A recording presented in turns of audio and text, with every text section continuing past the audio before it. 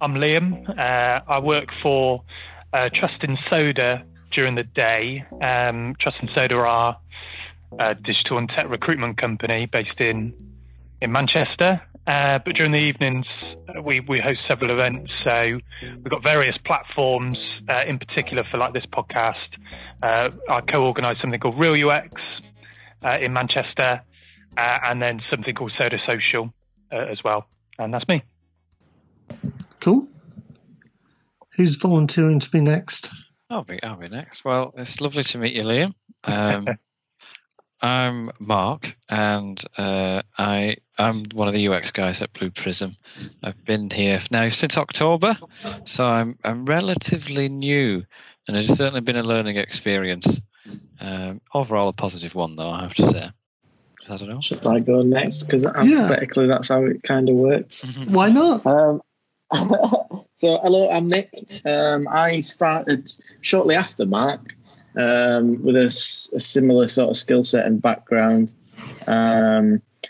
Recently been focusing on sort of redesign of illustration and things like that. But again, sort of still a bit of a learning process. Discovering and learning new things every day, really, in an industry and a team like this, which is really good. Yeah, that's me. Funnily enough, I started not long after Nick. So I think I'm going on about 4 or 5 months now. I'm a UX designer at Blue Prism. Before that, I did SaaS and kind of web products, and then before that I did more game design stuff. That's me. Cool. Lomas. Hello. Hello. James, a UX designer. I was the third person for the UX team, Paul? Yeah. And I'm one of the 2 Jameses on Paul's team. We'll work with a couple of the web projects that we're working on at the moment, and also the main product as well. So that's me. Cool. And you all know me, it's Paul Wilshaw, head of UX UI at Blue Prism, and waffler about UX and design in general outside of Blue Prism. So that's me. Nothing too formal on this, Liam. So it's nice to have you on board. And today we're going to be talking all about how recruiters see UX and portfolios and things like that. What do they look for? What can we do better? What are we doing rubbish? And many things like that. We've got a lovely list of questions, pretty much defined all by Stacey, because she's just a genius when it comes to writing questions like this, and she had a lot of them. So without further ado, this is the bit where I cut in kind of some of our voiceover stuff, the intro music, and do some more waffling. Hello, welcome to Faster Horses, a UX and UI podcast. The 100% remote working podcast. Here on Faster Horses, we'll be exploring everything that is UX, UI, and anything in between. This week, we're looking at recruiting in UX and UI.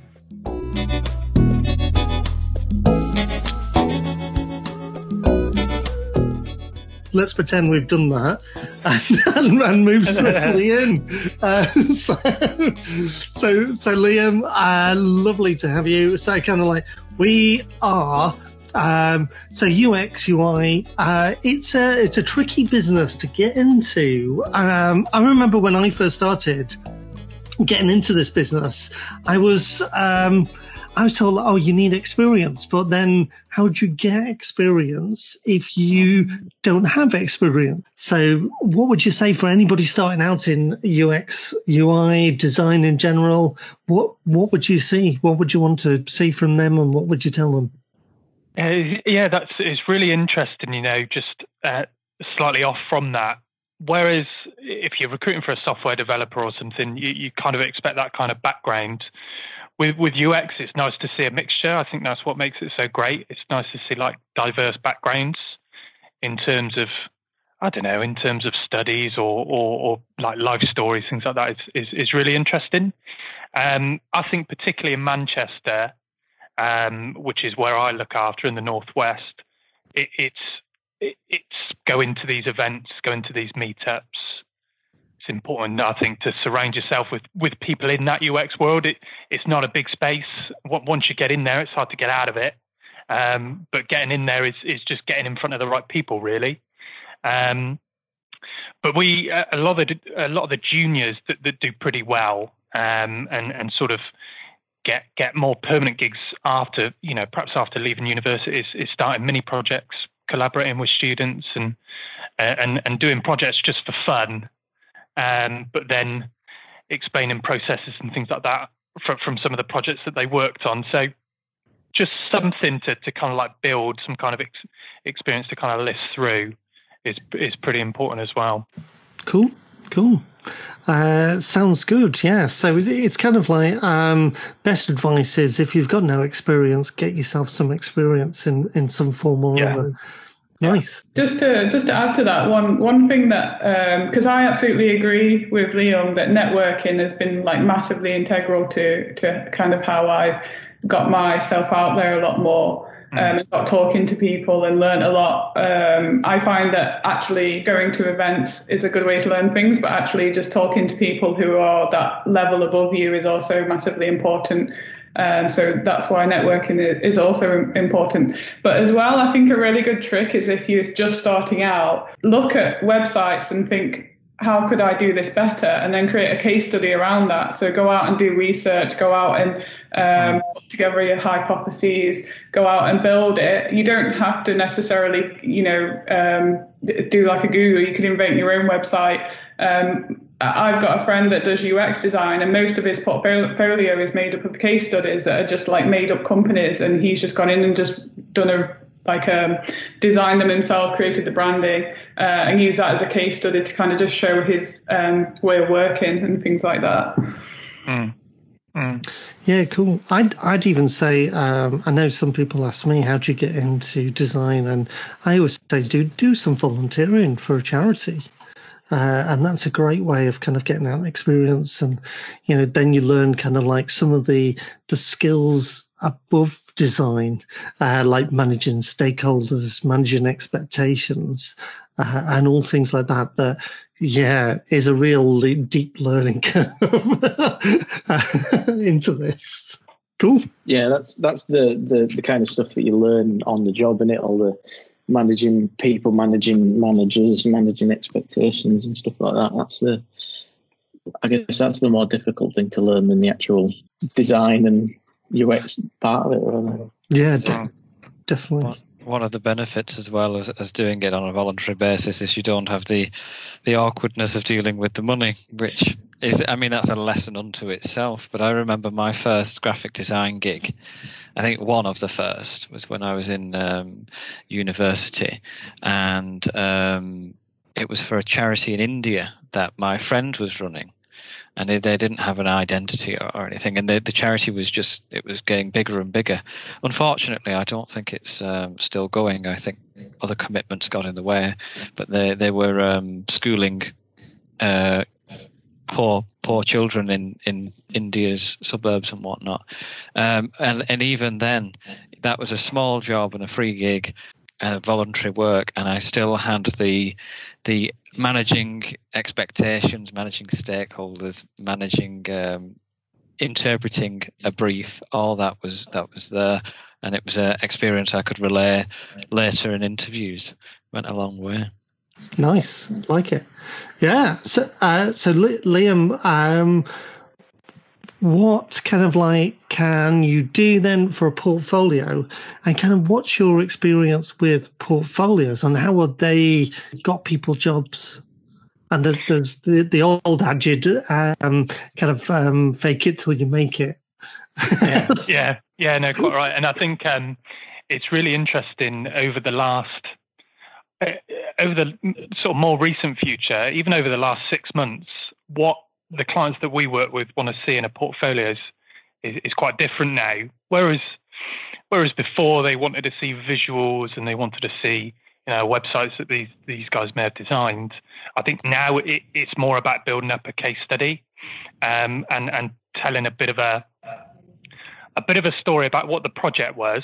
Because I think obviously design is all about problem solving, right? So the clients that we work with would just want to see what the problem was, what you did to solve it, and what the end thing was, but also what you did in particular. Is sometimes quite hard to find in a portfolio. In terms of a lot of designers will put what the project was, but which is great. We need to know that information, but clients, managers want to know what that particular designer did. I've got like a checklist that I go through on a what I look for on a portfolio and what other clients look for, and it all comes into similar areas. Just want to see a story, want to learn about the processes, want to know how that particular balances different areas of the business and stakeholders is such a major part. Cool. Yeah. And then what happens if you haven't got that case study then? Is the template, have you got, what's your magic checklist, Liam? Shall I reel it off? Right. Yeah, let's. So now we had training from a creative director down in London that listed off what he looks for. And there's probably more than this, but my key takeaways were if it's a website, if the portfolio is a website, and quite a few designers might have a PDF, yep. but the best is a link to a website. The first question he would ask is, did they design the website as if it was a problem? So if you've not got much to put on and you're building a portfolio, design it how you would design like a website, for example, or and then the next question off the back of that is how did you build it? Was it through WordPress, or was it something you did yourself? Was it a package? Just to learn more about how they like to work, if they're technical or if they're not. And it's not a problem kind of like either way, but you just learn more about them. The particular portfolio is all about a journey. So do I navigate through their portfolio in a way that is like UX friendly and accessible and all of that? There's some more visual things that he would look for, like typography and the language and that kind of stuff. Does it tell a story? He likes to have the website that it's solving a problem. Does it tell a story? Has it got a beginning, a middle, and an end?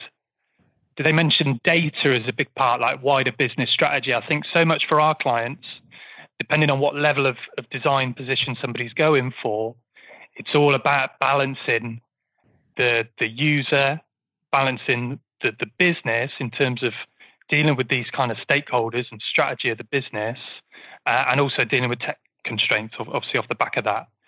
So it's always good to see some kind of language in there in your case studies that demonstrates that you're used to like looking at the numbers and what it means to the business as well as what it means to the user. So it's a bit of a balancing act. What did they personally do as well as the business and what the project was? And then the last one, we always we look at the portfolio on a computer, on a laptop or whatever, but always just have a quick look on the phone as well, just see the compatibility on the phone. So there's sort of like quite a quick checklist that we just quickly go through. Cool. Like it. I suppose that's quite a good one, actually, having a look on phones, because some of these hiring managers are busy people and they don't touch laptops or desktop machines that often. So the only way of doing it is on a commute or things like that. So good tip. I've seen some horrible things on mobile that I've been sent in. I'm sick of seeing Spotify redesigns as well. Everybody loves to redesign Spotify for some reason. So I don't know. Do you get any of that? Do you get any of those kind of like big website redesigns and portfolios and what? what did you say? Did you say just take it out, or? Yeah, I do, because you just want to.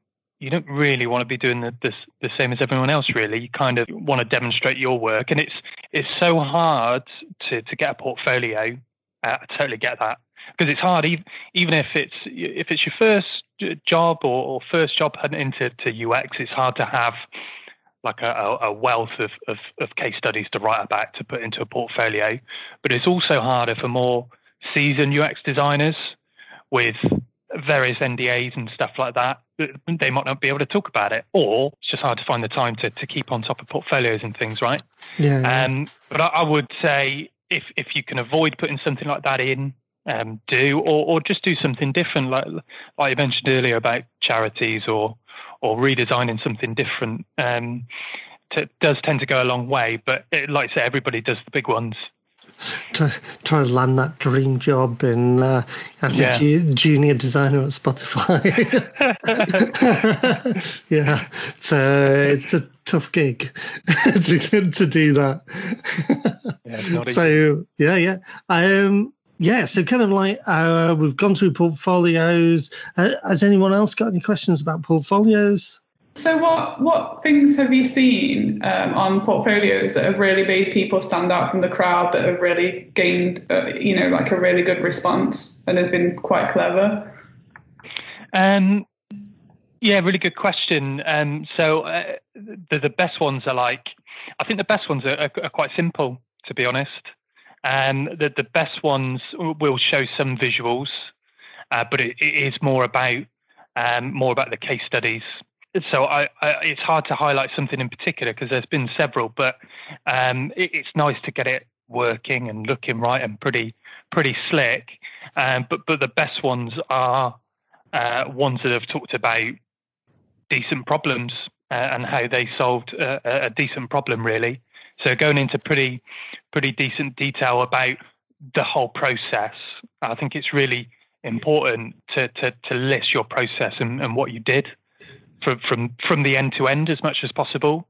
So I think they're the best ones, really. It looks great and it's pretty quick and it's all user friendly and accessible and all that, and it's got pretty colours, but taking you to different areas of the project. And this is what we did. Here's my post-its on the wall that we did. Here's a workshop that we did. Here's our mock-ups and wireframes and all of that to show. And this is the end product. And then to talk about next steps.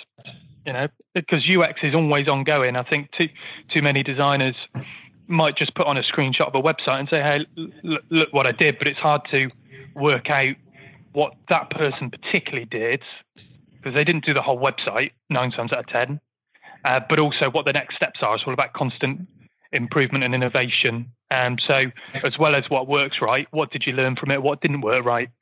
It's pretty good to show. What kind of portfolio do you expect to see from like a junior as opposed to someone who's more senior and then finally someone who's more of a head? Because I imagine that all three of those portfolios are for different, they've got to have differences, surely. You wouldn't expect a head to look like a junior, but what are the main differences that make that a head portfolio and what are the main differences that make that a junior? Does that make sense? Yeah. It's interesting. Most heads don't really have portfolios, to be honest. The more senior you get, the more hard it is to talk about things. There's an awful lot of NDAs that you just can't put it on a website or talk about it. But most heads will have a document as opposed to a website. I would say for the most part, it's not for everybody, but most heads would have a list of case studies or things that they can talk about, but they're more about their CVs are stronger. I would say they go into more detail on the CV, so they'll talk more about what their team did and how they manage stakeholders and more on the business strategy thing. Whereas more juniors, quite naturally, will be more visually led. And it might not be sort of commercial experience. It might be like a year's commercial experience where they'll talk about the projects that they did there. So it's a bit of a balance, really. That the more junior ones will talk more about what they want to be doing and where they want to be going, and we'll show what they've done, maybe through their studies or volunteer work, or maybe mocking up what Spotify should look like, but hopefully not. But it's more about, this is what I've done. Here's some lovely visuals. This is what I did at university. Here's some quite often like funny projects, like you mentioned, your friend that will go through and redesign websites. A lot of juniors do and should be doing that, really. So it's interesting that the more senior you get, the more less visual it is, really, your portfolio. And that works well. It's more about strategy when you get to like a head of level, I suppose. So those case studies as well, and you were talking about data and putting data in there, and I've seen some case studies come through to me, and they get, I did a 3% uprise in traffic. And I think, kind of what metrics should we be putting on there? Because is that a good one? Is that what recruiters are looking for? I think so. And it's tough for a recruiter because I couldn't do what you guys do, but I learn what a client that we work with, I learn the kind of language that they want to hear, and quite often at the head of level, who's that head going to report into? So if we're talking about we need to get a junior designer a position, we're largely talking with UX managers or leads or heads of, and they're quite happy to learn more about the visual and what that person is passionate about and what projects they've worked on. But if we're working with a head of UX and we're trying to find a head of UX, chances are we're dealing with a very senior member of the business that will hire for a head of UX, right? And they do want to hear a different language than what a UX manager would want to hear. They kind of want to hear more numbers and more business. And right, that's great. This head of UX has, done some really great work in the past, but how is it going to impact my business? How is this redesign of our website or our software or whatever? How is it going to impact? Can we see some examples of where positive, sort of like quite often financial or traffic or whatever, where that kind of impact has been made in the past? So it is all about who you're dealing with and the language that person wants to hear. And I think that's also a point as to why quite naturally portfolios change with the more experience you get. It's because who's hiring for that person. The background of the person is so important. You kind of mentioned it, the personality and getting that through is quite key to kind of like anybody recruiting. And kind of like I've seen loads of CVs, and when they have no personality on, just turns me off straight away. Yeah. And I want to see that. I want to see them. I want to see what they're about. And sometimes it's not the work, and sometimes it's the, kind of like, are these a decent person? So, what's quirky and what's weird about this person? And I like that. So I know when interviewing Mark came in with a slug on his hand inadvertently, and when we shook hands, this slug dropped off, and it was just hilarious. And I felt for him, because I thought that really puts you off an interview, but actually it made him really stand out and how he dealt with it above anybody else we were interviewing at the time, which was really nice. I still insist that slug came from you, Paul. Because I didn't know where it came from. I'm just a slug breeder in my spare time. It's certainly one of the most memorable interviews I've had because of that. It was a remarkable moment. Totally. It's good. Also, Liam, if you're going for different jobs, if you're moving across, say, from an e-commerce business to a fintech business, should there be a difference on portfolios and how you pitch those? No, I don't think so. I don't think so. I think it's important to tailor your application, or if you work with a recruiter, it's their job to tailor why they're looking to leave a particular sector to join that particular business. But I wouldn't change your portfolio too much. I think what's interesting about UX is there's a lot more movement in terms of people move around more than what they might in another area of technology. And I think that's because, and I'm not trying to generalize here, software developers might move around slightly less because their roles, or it's more important about team fit. Yeah, they're more important about getting on with their colleagues and things, as opposed to the obviously other variables. But a UX designer, for the most part, has got to be happy with quite a number of things, the problems they're solving, the projects they're working on, the business. So I think for the most part, UX designers, if you're moving from a job to another job, you kind of know what you want and what you're looking for. So I think that there's not really too much need to tailor things too much, because the UX designers I work with are pretty clear with where they want to work and what kind of sector, for example, what kind of problems that they want to be solving and what kind of users they want to be helping.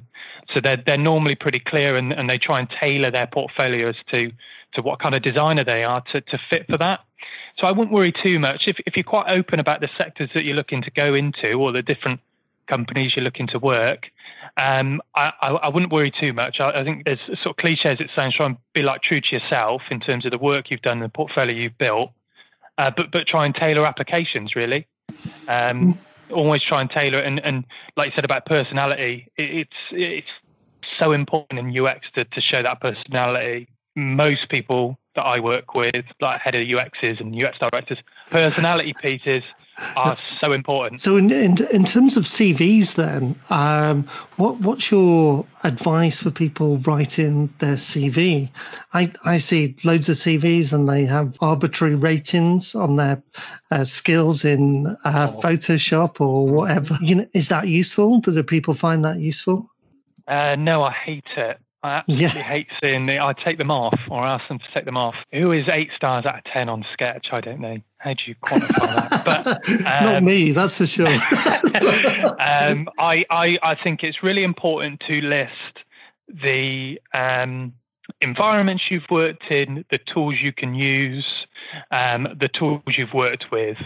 I think UX is pretty good because it's not one of those software positions where they've got to have X years amount of experience in .NET or whatever. UX, if you know one, I don't know any, so I probably shouldn't comment, but if you know one wireframing tool, you can pick up another one pretty quickly. So we rarely work with businesses where they say they've got to have worked with this. That rarely happens. And if it's this, it's usually they've got to have worked with Sketch, which most people have.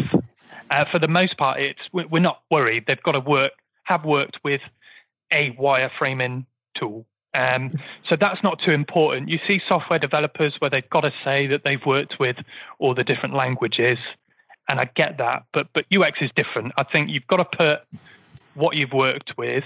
You haven't got to grade yourself, I wouldn't say. But I do think it's more, your CV should be pretty brief, in my opinion. I think or you want to get people directed to your portfolio if you've got one. And it's pretty brief. This is my degree. These are my hobbies, little introduction, and then just go through your experience. And just on the experience, just key bullet points, I would say. Projects you're proud of, projects you learned from, but then have more case studies and war stories and nice visuals on your portfolio. Okay, cool. And kind of how are you finding, it's a weird time we're in at the minute with the coronavirus and things like that. How are you finding, what's the kind of the ratio of people applying for jobs and then getting through to even first stage interviews? We're doing okay. It's very strange times in some ways, sped up some processes. If a particular client needs to hire someone, it's a quicker process now because we haven't got to organise on-site meetings and all of that. So in some ways, it's good.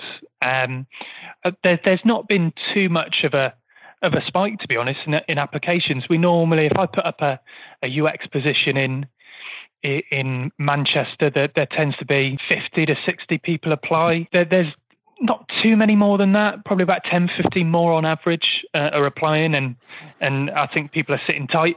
Those people that were perhaps looking to make a move a month ago are maybe just going to weather this out for the time being. But the people that are looking are still keen to move are still out there. Like it's just a storm that people have got to weather. The businesses that are hiring, though, are making quicker decisions. And actually, if any positive things can come from something like this, I think it will be that. I think there will be some pretty decent change afterwards in terms of making things quicker and allowing more flexible working and that kind of stuff, really. And it's interesting to see a little bit of inside people's houses, because you get a bit of their personality through there as well. Yeah, so that's always fun. Yeah. I remember, Dom, one of my second hires in this role, he had a lovely Lego model in the background, and because I love Lego myself, we talked about that for about 10 minutes.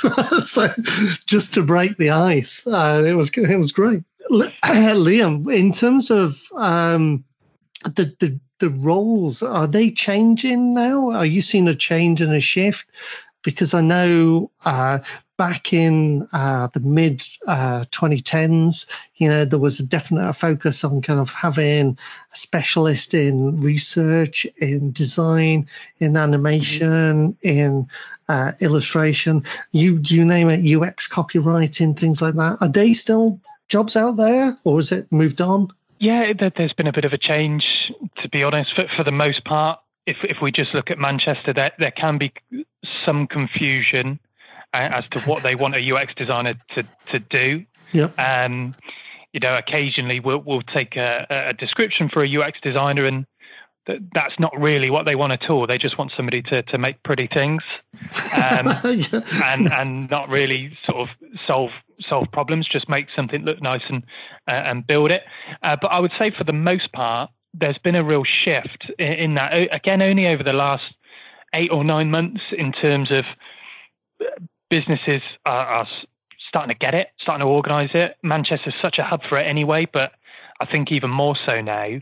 I think what's changed over the last couple of months, perhaps a bit longer, is wanting, maybe not, I wouldn't call them generalists, but people that can contribute across sort of end to end. Yeah. That there's more of a need for that now. I think before, people, businesses did like to hire a researcher or a designer or a content person or whatever, but now they are quite eager to bring people in that perhaps gravitate towards research, UX or UI, but that can contribute pretty well across the end to end. Yeah, does that make sense? Yeah, totally. And then if you could kind of wave your magic wand over your client base, and what's the one skill you'd give everybody straight away? Oh, that's great. I know. So I don't know.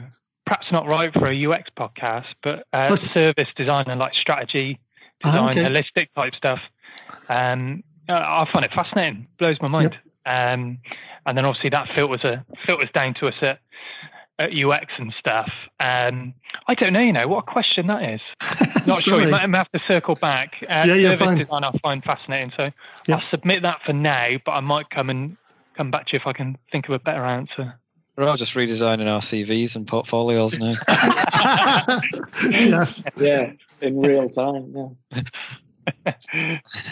Do you know what? I did have a couple of questions, and now that you asked me, and I've come off mute, they've completely just gone out of my head. So this is great entertainment, isn't it? It's all right. So we can all just sit in silence for a couple of seconds whilst I just think. Stacey's got one, yeah. Cool. So what are the skills that are most wanted from UX UI in terms of, like, do they want people to know how to work with web, or like B2B or like self-service, things like that. Do you know what's kind of up and coming for like UX in terms of, because I think that's quite interesting, because I think there's quite a lot of web people, like a lot of UX web designers, and the one that interests me most is like game design, and when are they going to start using UX people? So do you see any rise in like as opposed to just most UX is kind of going into web? Yeah, I think you're right. I think it's interesting about game companies are really busy at the moment. Really busy. I suppose people stuck indoors are just playing on card and what. But I think you're right. I think an awful lot of designers like to stick towards purely web or purely app. I do speak to UX designers about a position that's largely designing for app, for example. It does put some people off. Businesses tend to be quite relaxed as long as they've got some experience, but designers like to, or some of the ones that I've spoken to, like to stick to what they feel particularly strong about. And if they're particularly strong on web or app or whatever, they tend to lean towards that. But for the most part, businesses, or the ones that we work with anyway, are fairly open. I think it does depend on who it is as to what they want somebody's background for. They tend to be more fussy about sort of sector experience. If we're hiring for an e-commerce organization, they really like people from e-commerce backgrounds or agency backgrounds. So I think there's more of a need to hire people that have relevant experience within that particular sector and the pace of that sector kind of thing. But yeah, I suppose it depends on the business. I think most businesses like to hire quite balanced people. I think researchers at the moment are the ones that are sort of particularly specialist within research, and we work with researchers that will cover occasionally jumping on more UX projects, but primarily researchers are out and out researchers, whereas a designer might sort of flirt sort of end to end. I guess in terms of like for like people listening and like interested in design and stuff, what area do you think is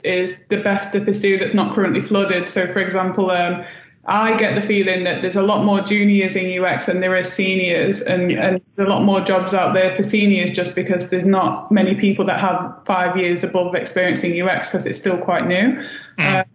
And then also in terms of what kind of designer you are, so researcher or UX designer or UI designer or UI developer, things like that. Yeah. What are your thoughts around that in terms of the marketplace for these kind of roles? Yeah, I think you're right. I think it's all about movement in the market. So there's not an awful lot of movement at senior level. Those guys are particularly hard to find. Probably because they're working and they enjoy working, and a senior designer, for example, may stay put to get to a lead position or something before then looking. So there's not as much movement. But for me, what's particularly busy at the moment is UX designers that have a really strong understanding of software. Without being a coder, or without being hands-on or anything like that, there's a real need for designers to be able to speak that language. I think for the most part, businesses that we work with, probably including Blue Prism, businesses that we work with in Manchester are looking to bridge the gap between design and development and have a much closer relationship.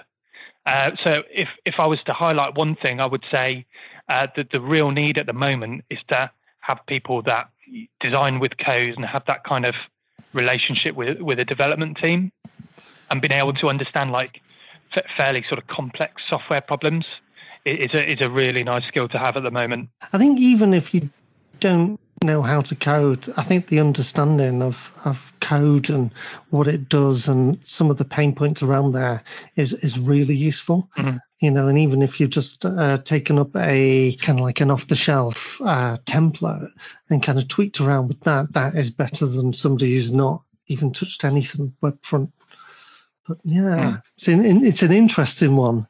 And Liam, a final question for me before passing it out to everybody else is, what's the top ask from candidates? What one thing would make their life better and make them go to a company over another company? Yeah, that's a good question because they ask a lot. I know they do them. Us designers, we're very picky. We're a picky bunch. Is it like garden rooms, fancy furniture, statues of Darth Vader in the corner, things like that? I would say, for the most part, is about vision, where they want to go, what they want to do, both as a product or as a business, but also as a team. Am I joining the team at a time that is good, where we're going to be doing good problems, solving good problems, and the wider business, what are they doing? So I would say that's probably the highlight. I think UX designers have got to feel that really. There's some that can switch it off and work for certain sectors that might put some other UX designers off. But for the most part, I would say that they always want to know what are the details, what am I going to be working on, but what is the vision of my immediate team and also the wider product. I did remember one of my questions. Come on, Nick. I don't know how relevant it is, or especially this late in the podcast. But when you were going back to talking about how, an uptick in people applying for jobs and stuff, do you think now is actually not such a bad time to be looking for a job and applying for jobs then? Because just if anyone's listening to this and they might have been furloughed or made unemployed, it might just be interesting for them to know whether it's a great time or a terrible time to bother even looking for a job at the moment. Yeah, I actually think it's a good time. You'd expect me to say it, being with the line of work that I'm in, but it is a good time to be looking. And the reason for that is the people that are hiring, the businesses that are hiring right now, are hiring because they need to be. Some businesses that have put roles on hold because they're not critical or whatever the reason might be, they've been put on, obviously been pushed back, but the businesses that are looking are hiring because they need to be.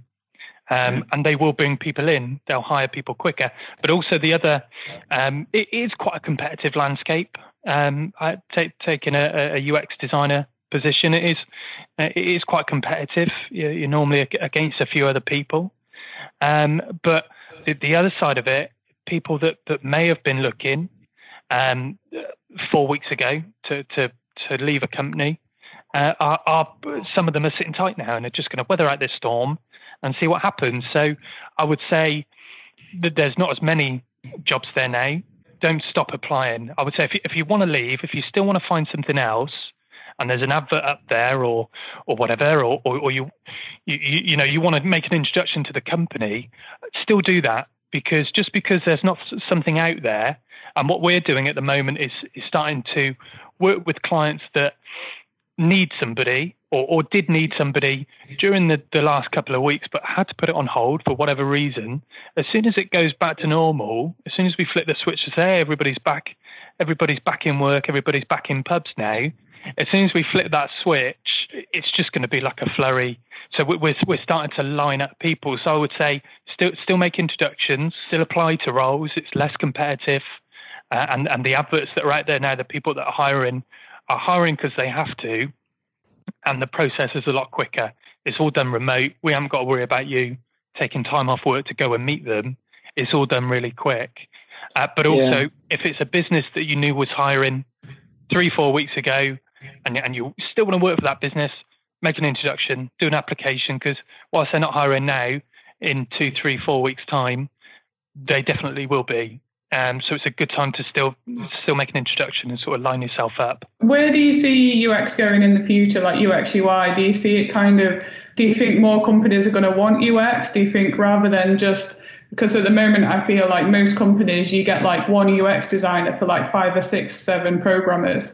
That kind of thing. Do you think UX is going to actually become, you're going to have more UX people like you have programmers? Do you think that it's kind of going to branch out more into different things because it is such a wide spectrum of things that UX designers kind of look at? What's the kind of vision for the future of UX, and is it a role that's going to continue to grow and be necessary?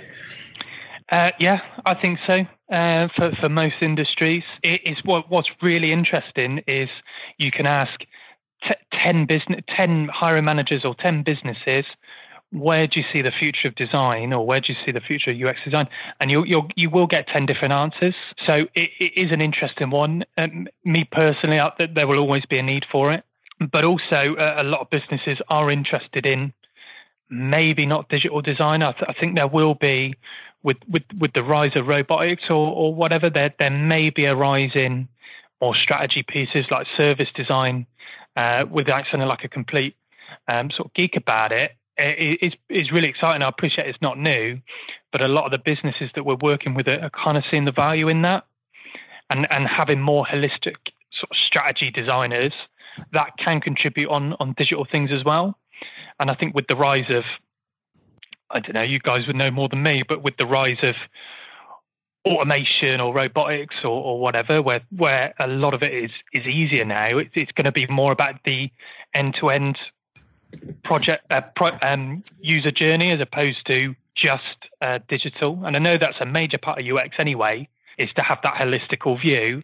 But I think that's a particular element that will get bigger among teams. And certainly some of our clients are using it as a way to scope their own business, as in we'll hire researchers and service designers and we'll get all of that rich data and map out all the touch points, and then we'll work out from that where they need to grow their business or for example, what technology that they need to bring in.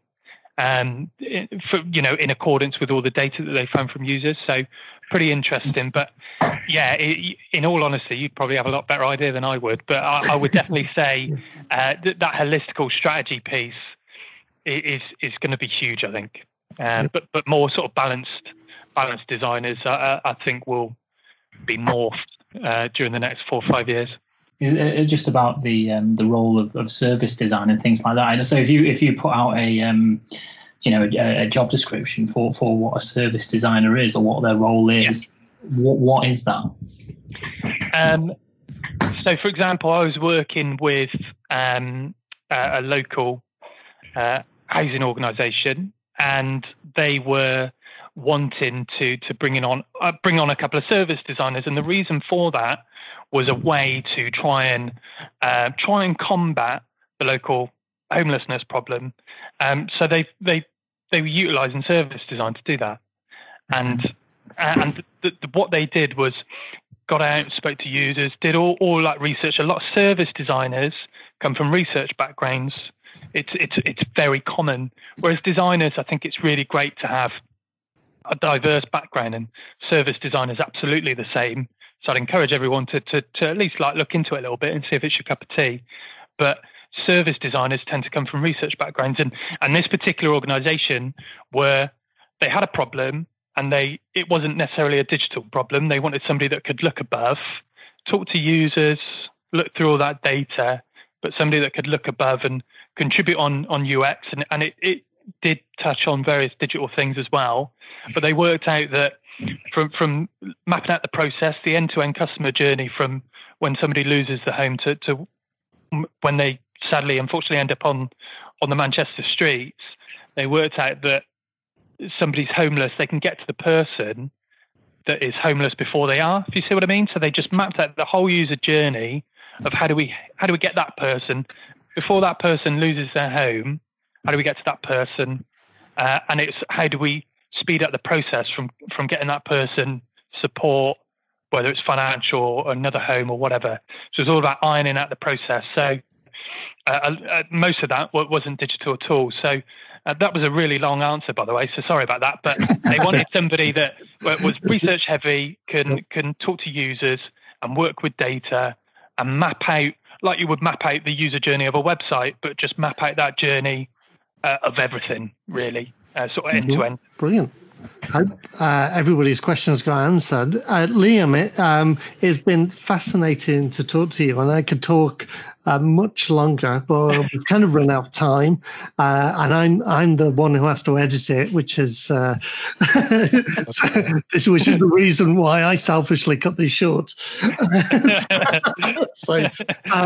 But thank you for appearing on our show, and I hope everybody listening find it really insightful. I sure did.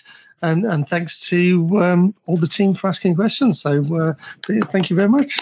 Absolutely. Cool. Thanks, Liam. I'll be in touch with my CV and portfolio. Yeah. Very as long as I get a referral fee, that's fine. It's all right. You can pay Paul in slugs. Definitely. Cool. Thanks for that, Liam. That was wonderful. Definitely. Thanks, Thank you, Liam. guys. Been a pleasure. Thank you very much. Cheers. See you soon. Thank you. Bye. Bye now.